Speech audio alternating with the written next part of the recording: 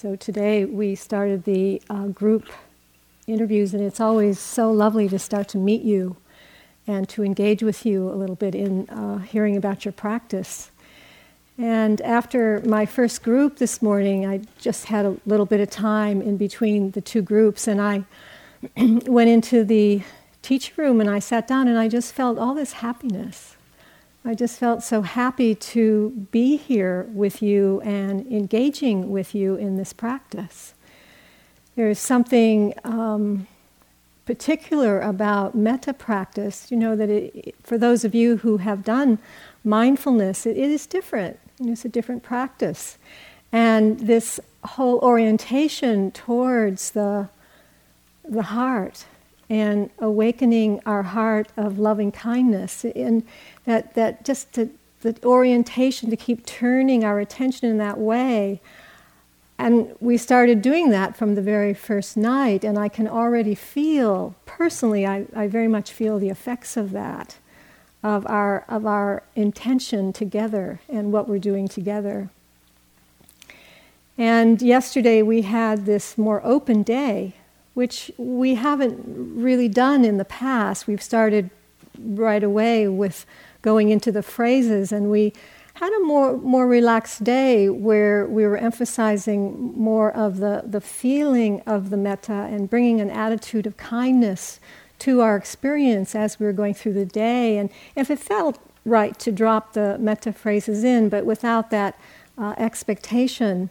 And there was a sense, and I think even when Sally was giving some instructions, and James, there was that sense of let the metta just wave out, extend out, and I kept having this feeling of just this waving out, of the metta in all the different directions.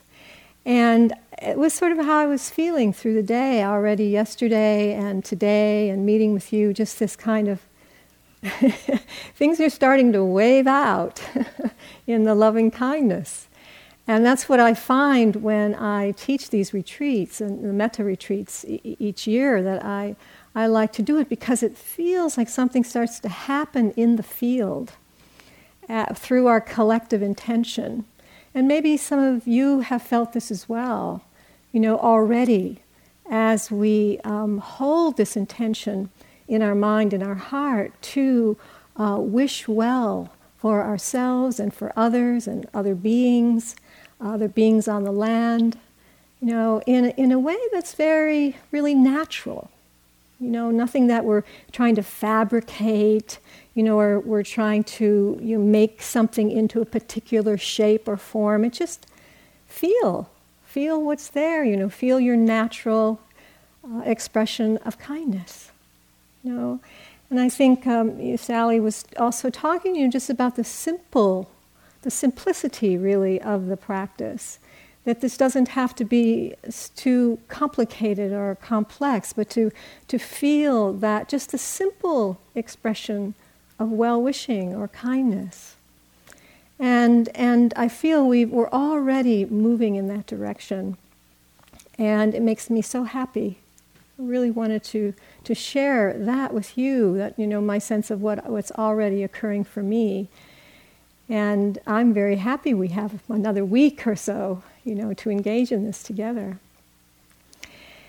At the same time, the first couple of days, it's not just like, oh, wow, now we're really lifting, It can also be quite challenging, and, talking to people, and, many people talked about how tired they were, have been, and, lots of tiredness coming in from the daily life activities, and different concerns and anxieties and fears and different circumstances that have occurred that are difficult, and they're sitting with that. And it's not so easy at the beginning of a retreat. Not even just what we come in with, but also just as we drop into the silence and settle more into the stillness, we start to feel the tiredness or the sleepiness. We start to feel some of the restlessness, the inner anxiety or agitation. We might start to feel some doubt about ourselves and why we came, and is this the right practice, and is this the right place, and the right teachers, and the doubt can just really start to proliferate. These are called, in the classical teachings, these are called hindrances. That's a word that was translated from the Pali word, the ancient language from the time of the Buddha, which is nivarana. And that word, I wanted to look up that word because what does it really mean? What is the hindrance? And actually, the translation is from the Pali, means to cover over, or to be covered. Something is covered. And I think that that's an interesting way to begin to look at these particular experiences that the Buddha talks about, because they actually cover over something. And the question is, what is that? The two other so-called hindrances or obstacles are sense desire, sensual desire, the craving, really the kind of a craving for that pleasant experience through the senses, it's desire, or the opposite, which is aversion, the rejection of experience, mostly unpleasant, something we don't like, we want to push away. And so these are the five mind states, they're called the difficult mind states, that cover over something. So it's a good question, I think. What is being covered over? And I think that's a good question for us here on our retreat here, because in a way it's covering over some natural expression of our deeper being, of who we really are, which we might call even kind of a purity of our being. A natural goodness, just a basic goodness that we are, or just this natural kindness, that is inherent in who we are. And there's a certain way that maybe we won't even fully trust that that's true, that there is an inherent goodness that we are.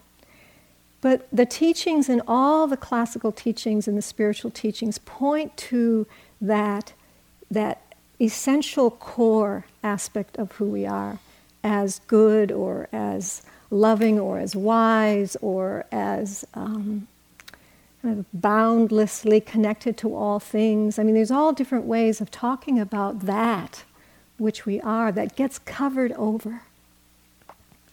So in our practice here, maybe we can think about it too, maybe just that our heart, the qualities of the heart, that goodness of our heart is somehow interfered or hindered, the access to that, the access to experiencing that.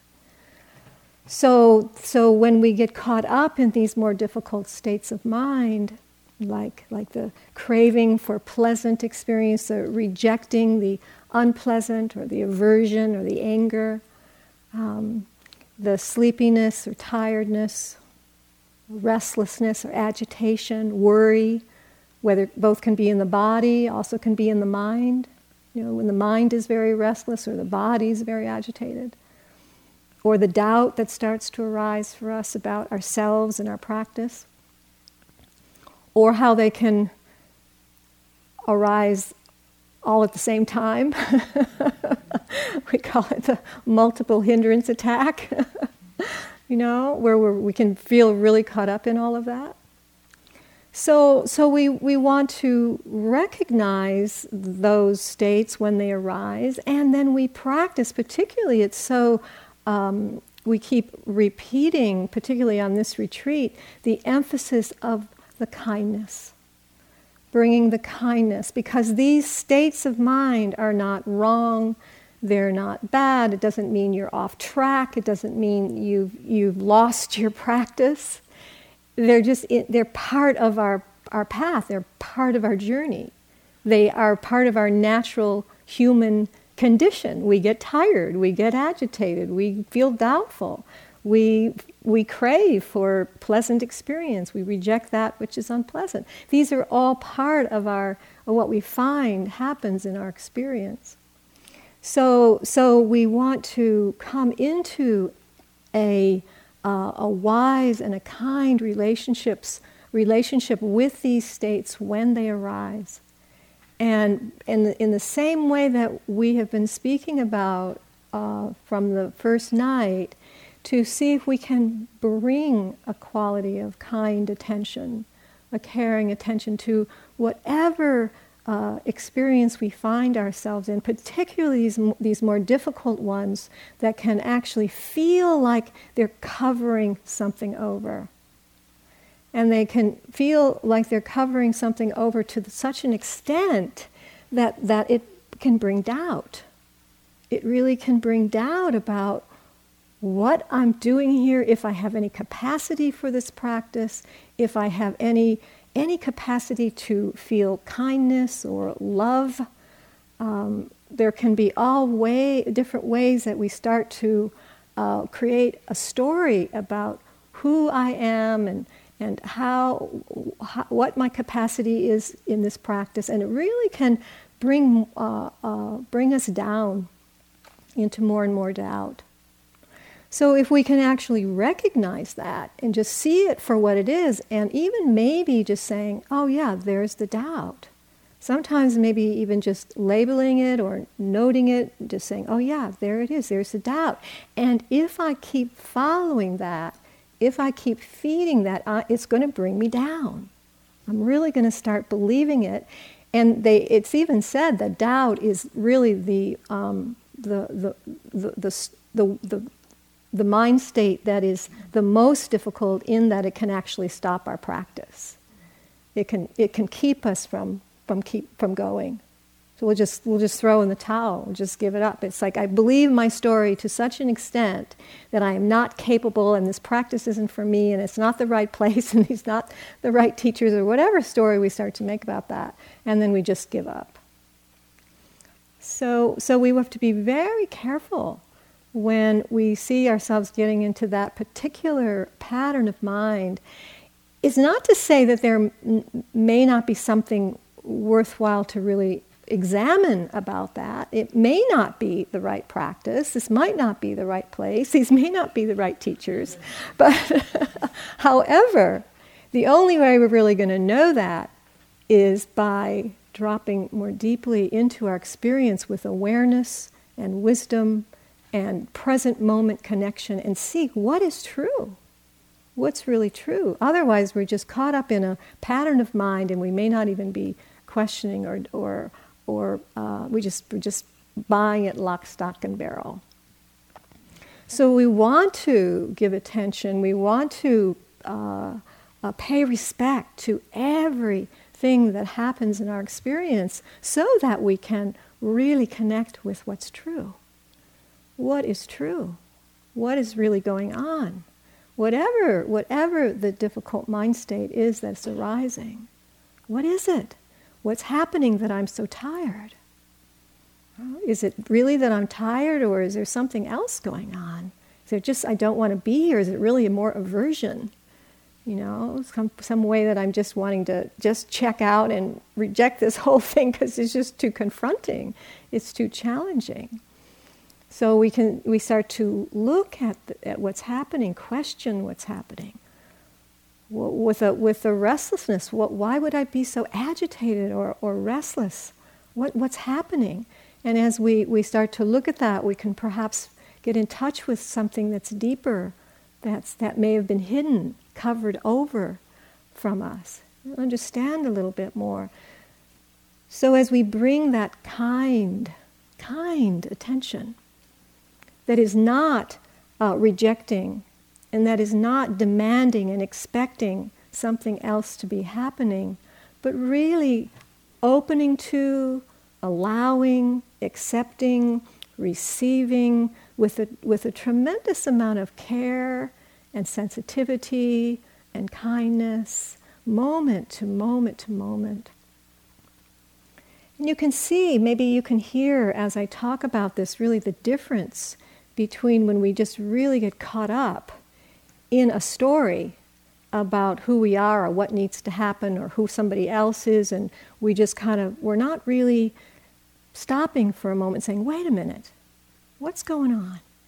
What's going on?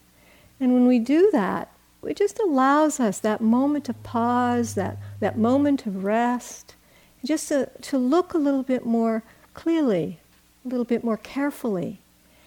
And there's so much kindness in that.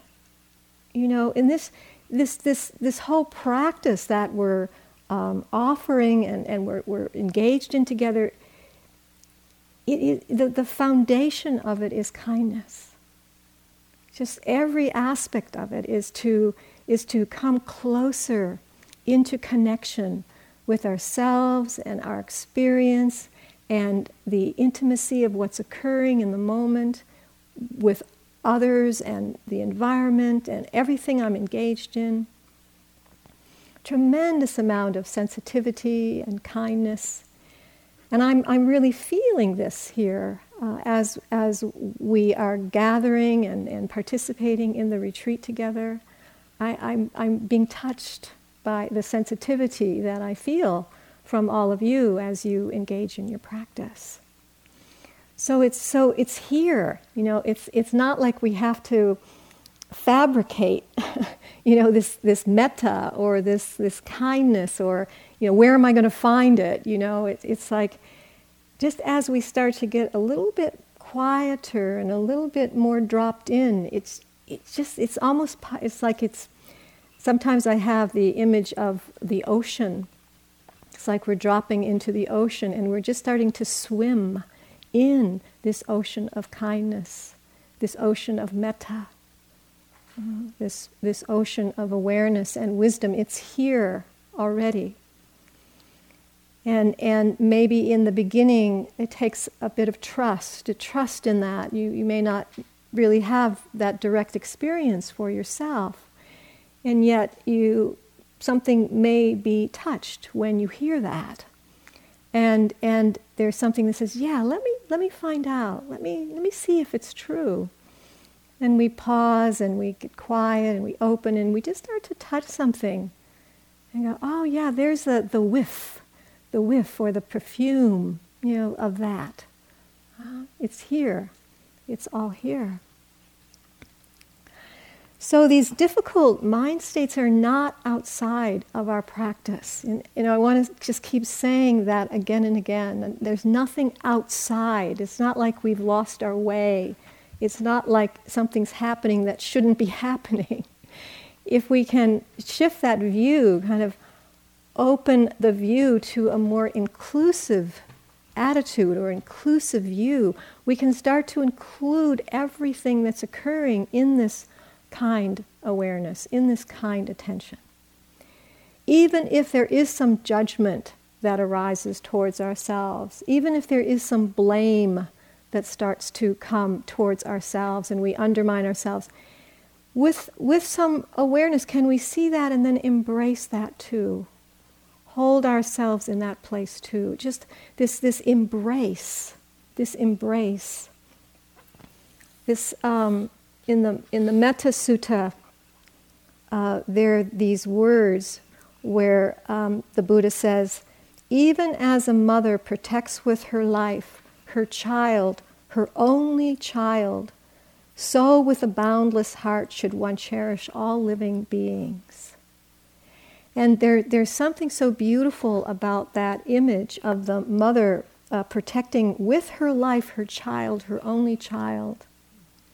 And in the same way, it's like everything that occurs within our own experience, it's like protecting ourselves in that boundless love, that boundless heart, and cherishing ourselves. And as Sally was saying, like all beings includes us, and all beings includes me. It's not like when we're extending out the loving kindness, it's out there and somehow I get missed. I can remember that feeling like it's out there, but somehow I couldn't find a way of including myself in that. It always seems some way separate. And so this field of metta, this boundless heart, it's in the center here, but it's including this. It's including me. It's including you. It's including all things. Oh, we don't get missed out on that. So it's this attitude of inclusiveness. This is metta. This is the loving kindness towards all things, all living beings, self and other, and all beings.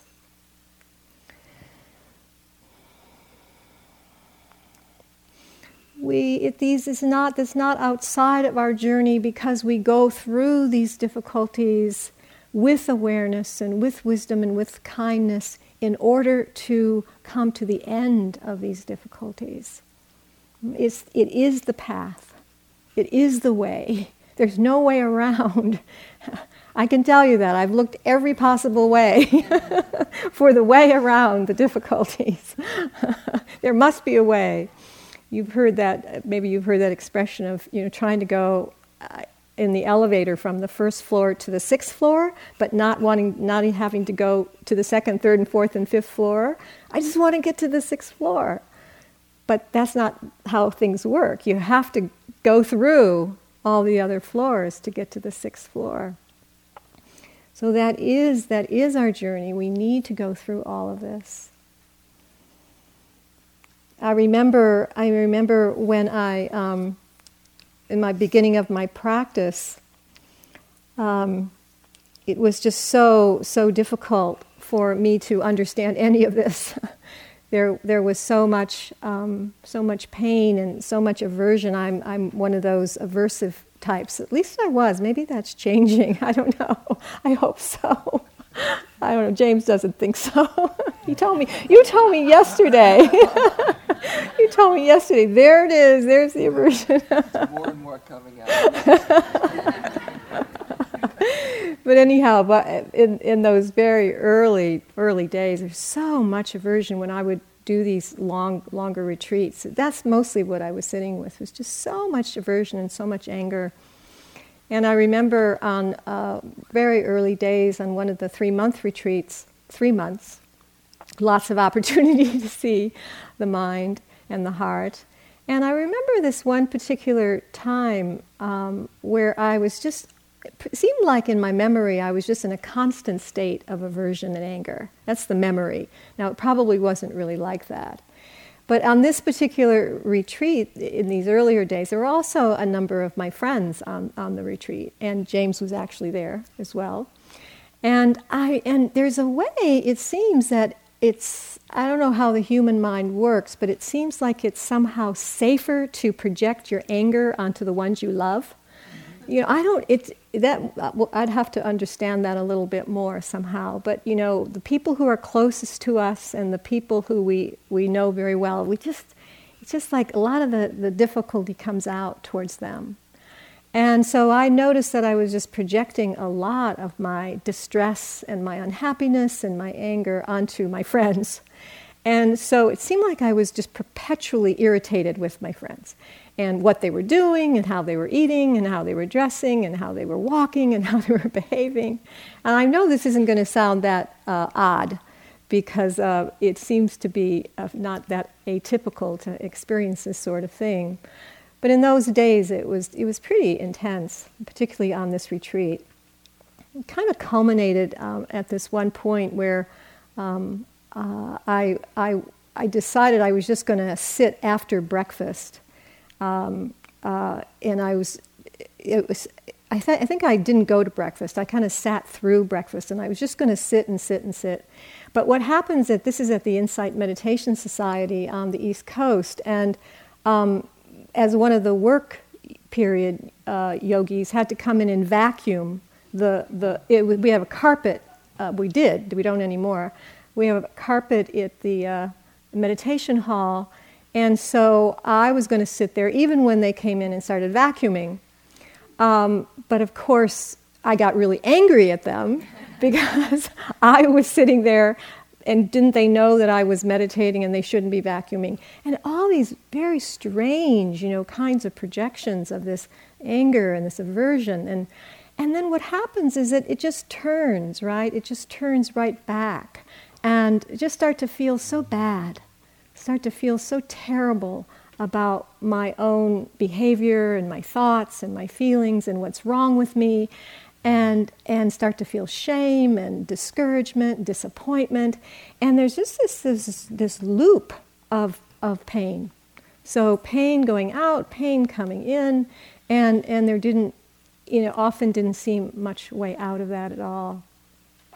Of course, this is at a retreat, and so the teachings and the practices are coming day after day after day. Be kind, be present, feel what's happening. Don't run away from the truth of your experience. Practice the metta, the loving kindness. So I'm working with all of this and working with all of this. And it started to really make a difference. I mean, that's what was so remarkable. And I think, as Sally was saying too, all of us have had very profound experiences with these practices. And that to see my heart start to soften and to let go of those very difficult and distressing states of mind and start to be able to relax and open and feel the kindness towards myself. And as the kindness came in towards myself, of course the kindness started going out to others. Because it seems that what's often happening within my own mind is what I'm projecting out onto others. It's like almost like wearing colored glasses. Those mind states can be so difficult. They just distort or color everything that's happening through that view or that lens. And as that starts to shift, as that starts to soften, everything starts to change. It's not like even, the same people were at the retreat and the same things were happening, but it's like a lightness started to come in, more warmth and more brightness in my own experience. And as I continued to practice this with this metta, because things were, this was early on in the practice, there was a lot of difficult patterns of mind operating. As I continued to practice with the metta, lots of hand on my heart, sending metta to myself and to others, I really started to experience a tenderness that I would have never imagined was possible. It was never in my wildest days. I had believed so deeply that I was incapable of love and kindness, that was really actually flawed. And it's really quite interesting to now, since I don't think that about myself, how deeply rooted that belief was for me, and I see how deeply rooted it is for others as well, and it's not true. It's not true. It's just the Buddha has called it like a dart. Sometimes these beliefs they're so ingrained in the mind stream that they seem so true. Like you can't even imagine that it wouldn't be true. But it's not true. It's just a belief. It's just an idea that gets conditioned about who I am or the way somebody else is. And that dart, as the Buddha speaks, the dart can be taken out. The dart can be taken out. And as that dart is taken out, the whole experience starts to shift and change. Things appear different. Things look different. They're not the way it was. At that time, I started to call this, it felt to me like a silent forgiveness. Like metta, the metta practice started to feel like silent forgiveness. Like I could start to forgive myself in ways that, because I was acting badly. I was acting out of these difficult patterns much of the time, and I could just keep forgiving and forgiving and forgiving. And it was all happening in the silence of my own mind, the silence of my own experience. And that would just go on and on and on, this deep, deep forgiveness. And we will do more forgiveness. We'll do some forgiveness practice on this retreat too.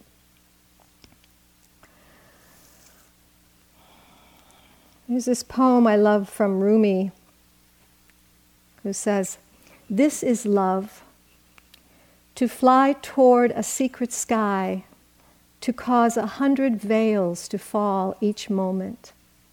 First to let go of life, finally to take a step without feet."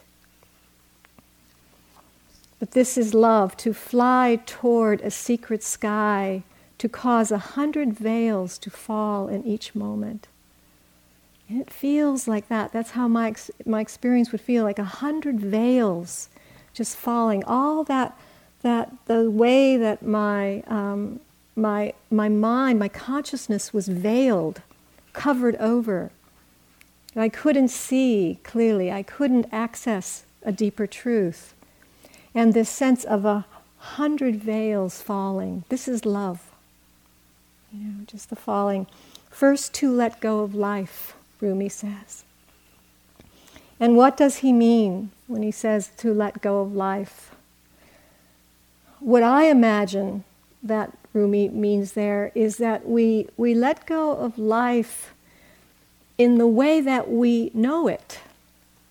Because so much of our life experience is through the lenses of these distorted mind states that we're just not seeing clearly, through these beliefs and through these ideas and our stories and our characterizations and our projections. And as I said, it's like wearing glasses, colored glasses, and we're not seeing the true colors. We're not seeing things as they truly are. It's hidden from our view. And so first to let go of life, it's like life as I've known it, this sense of me, this sense of other, this sense of the world as I know it, it shifts, it changes. Otherwise, there's these emotional veils, another way of talking about it. In that emotional veil, in the way that I was feeling in those early years, I felt so separated. I felt so, in that separation, I felt so isolated and alienated. That gap, that separation. And from there, in that separation and that alienation, the world does not feel like a safe place to be. There's a sense of threat, like things are threatening, people are threatening, and wanting to run away or wanting to hide away, and not really sensing that I have the strength or the wisdom or the compassion or the capacity to really meet life as it is. And when I believe that, when I'm from that place of, sometimes we call it the ego, the self, ego self, that location where there's some confusion and we're not seeing things so clearly. From here, this is where our needs can really get intensified because we need so much. There's a sense of so much deficiency or emptiness or hollowness that we want to fill that up. We want that to get filled up. So there's almost like we're looking outside.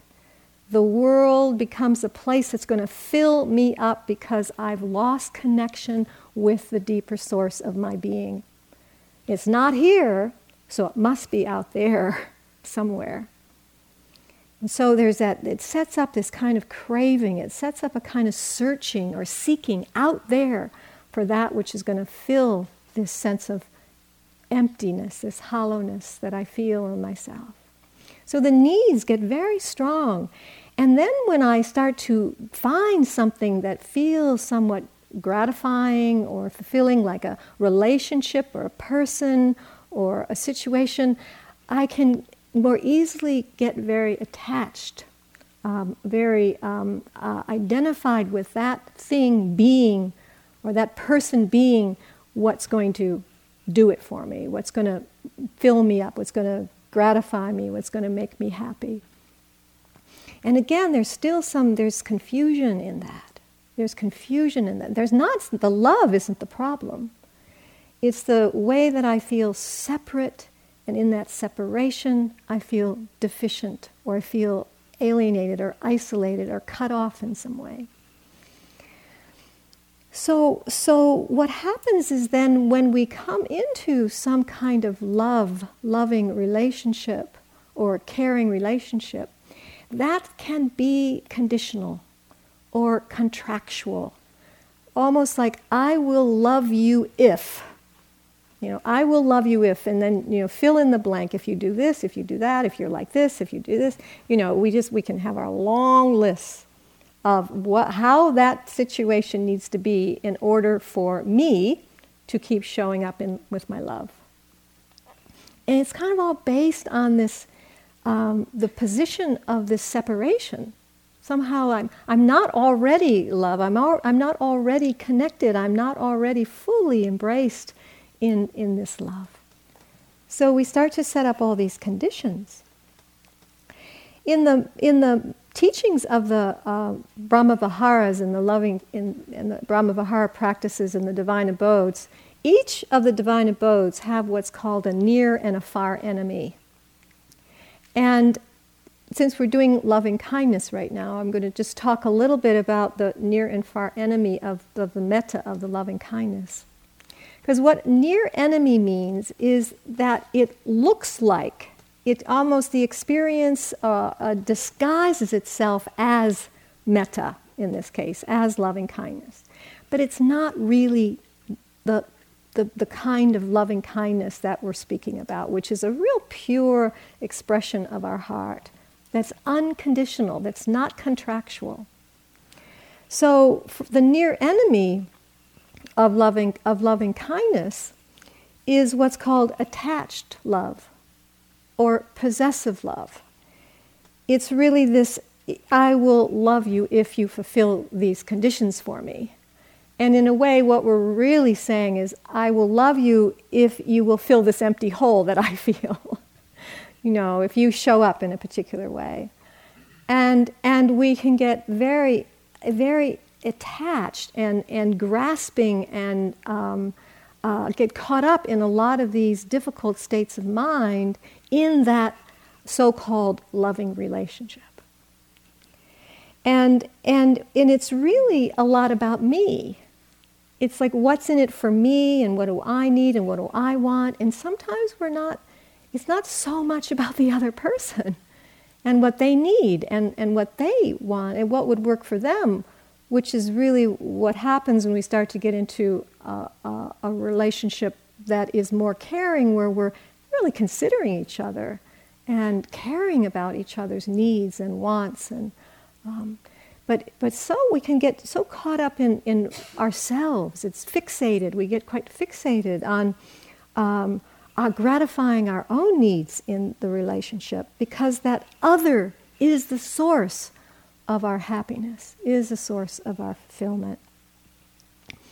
But all that's really happened in this possessed love, or this attached love, is that we've become disconnected from the source of our own love. We've become disconnected from the source of our own innate goodness, our innate kindness, our innate abundance, infinite, boundless expression of love. We have such infinite capacity as human beings to love. I think Sharon Salzberg has the name of one of her books is A Heart as Wide as the World. A heart as wide as the world. That's pointing to our capacity of our own human heart, is to love in that way. But when we get disconnected from that source, we can feel somewhat fractured, like we're fractured in some way, and our world can become very narrow, very small, and we get very fixated on a person or a thing or a situation, and we don't have access in the same way to that boundless love.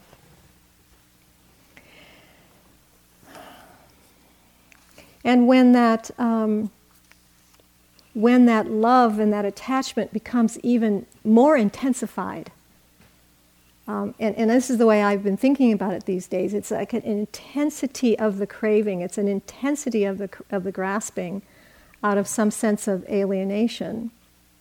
And as that even gets more intensified and the heart gets more contracted and more tight, it moves to what's called the far enemy of love and kindness, which is the opposite.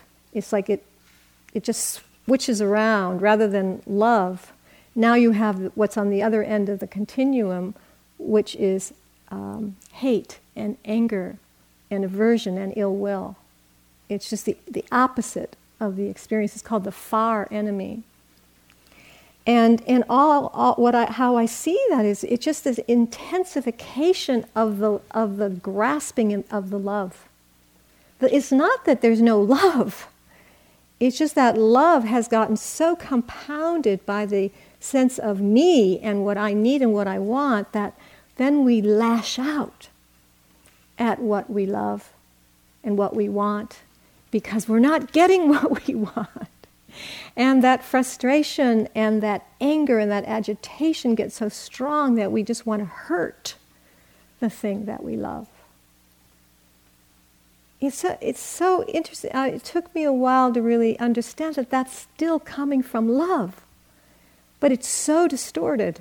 There's so much confusion in it that we're actually hurting that very thing that we love so deeply, that we care about so deeply. So hate, I really see that hate, this extreme experience of love, is really this love that's bound up so tight, it's almost like black coal. The compression, this compression of coal. When I was reflecting on this the intensification of this powerful force of love and becoming more coal-like, I've told this story before, but it made me remember when I was a child and my parents put black coal in my Christmas stocking one year. They were so angry at me, they were so disappointed in me that they expressed their disappointment through black coal. And I thought, how interesting that would be the way that disappointment of their love would get expressed through that black coal. And it's so sad. It's so sad that would occur for a young child who, I don't know what I'm doing. I'm in confusion. I'm in fear. I'm in alienation, separation. Teach me. Talk to me. Tell me how to come out of this, rather than just putting the black coal in the stocking. And so it's, to have that kind of thing occur when we're young, and that's just a small thing given all the very traumatic things that happen for us, many of us as children. It reinforces that negative belief. It reinforces that idea of who I am, that I am really a bad person. I'm really unworthy. There must be something terribly wrong with me. And the more that kind of thing happens, the more we believe it, the more it gets strengthened and contracted in the mind stream, in the heart. And what's so very, very sad about that story is that it's not true. Again, there is nothing wrong with you. There is nothing wrong with me. There isn't anything wrong with anyone. The only thing that has happened is the source of our love has become suffocated in some way. The heart has become compressed.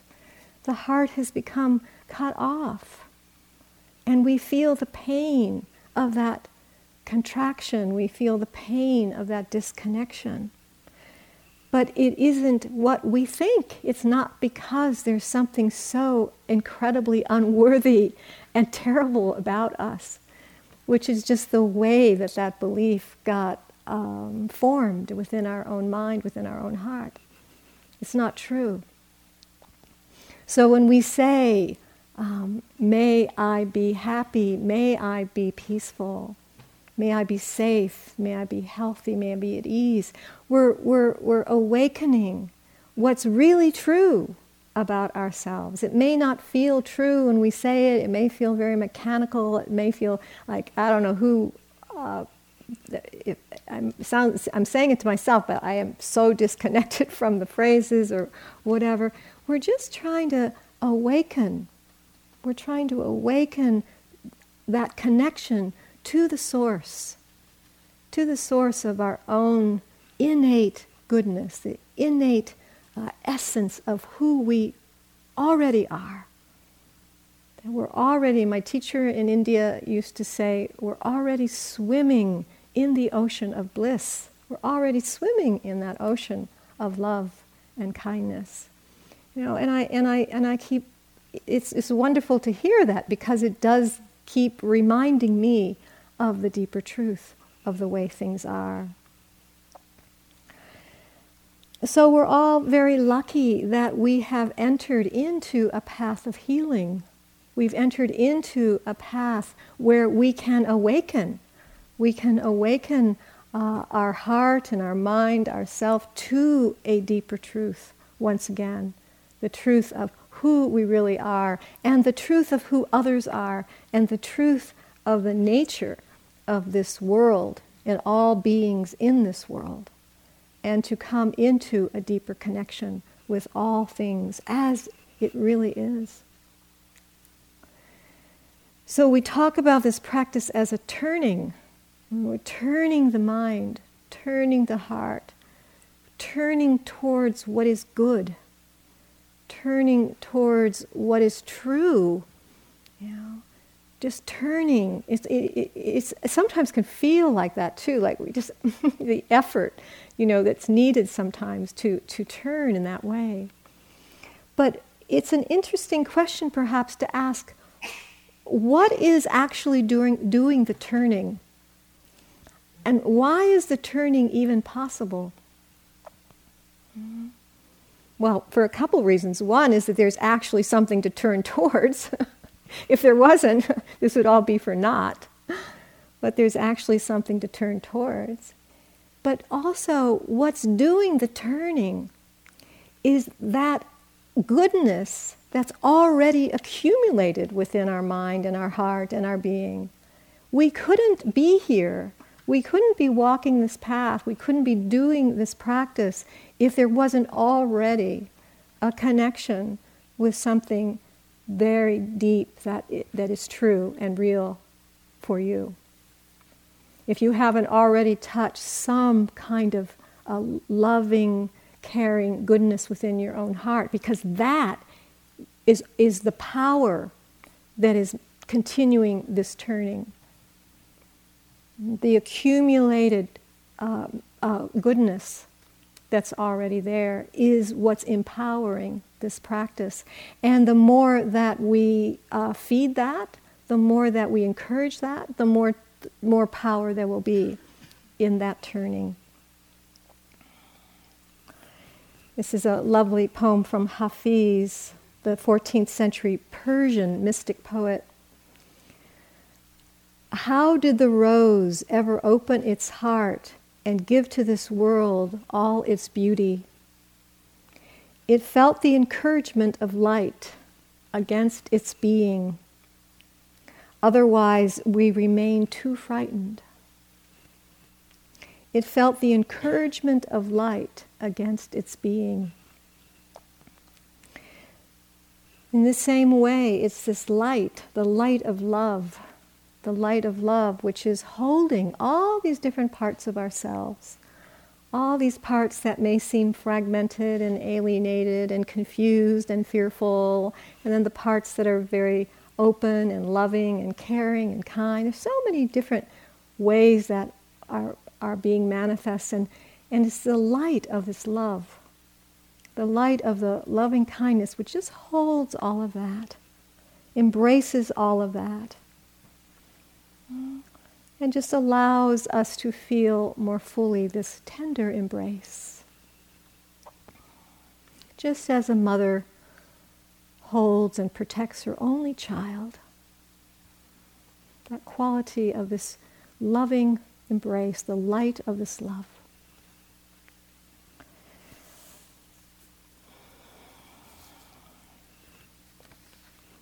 So I'll end with this poem, which many of you have heard from Derek Walcott, which I think we have to always read on a metta retreat. Just fits right here, this love after love. The time will come when, with elation, you will greet yourself arriving at your own door, in your own mirror, and each will smile at the other's welcome and say, "Sit here, eat." You will love again the stranger who was yourself. Give wine, give bread, give back your heart to itself, to the stranger who has loved you all your life, whom you have ignored for another, who knows you by heart. Take down the love letters from the bookshelf, the photographs, the desperate notes. Peel your own image from the mirror. Sit, feast on your life. Sit, feast on your life.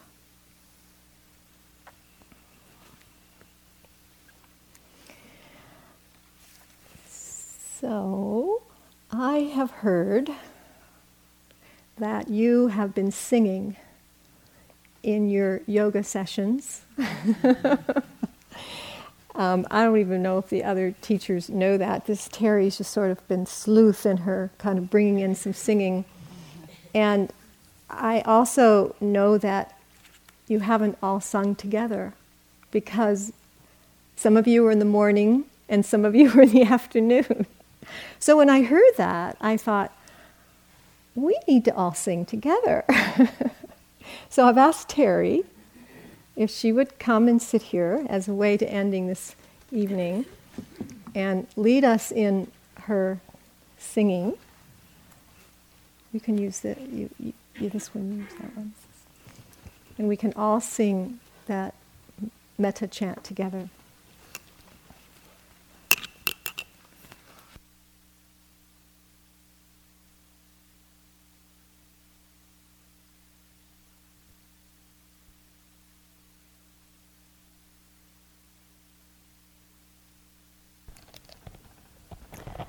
So at the end of the yoga sessions, we sang some simple phrases to a tune that we did the day before with another chant. So let's sing together, and those of you who don't know the chant can just join in. It's very simple. May I be happy, may I be peaceful, may I be healthy, may I live with ease. May I be happy, may I be peaceful, may I be healthy, may I live with ease. May I be happy, may I be peaceful, may I be healthy, may I live with ease. May I be happy, may I be peaceful, may I be healthy, may I live with ease. May I be happy, may I be peaceful, may I be healthy, abilities.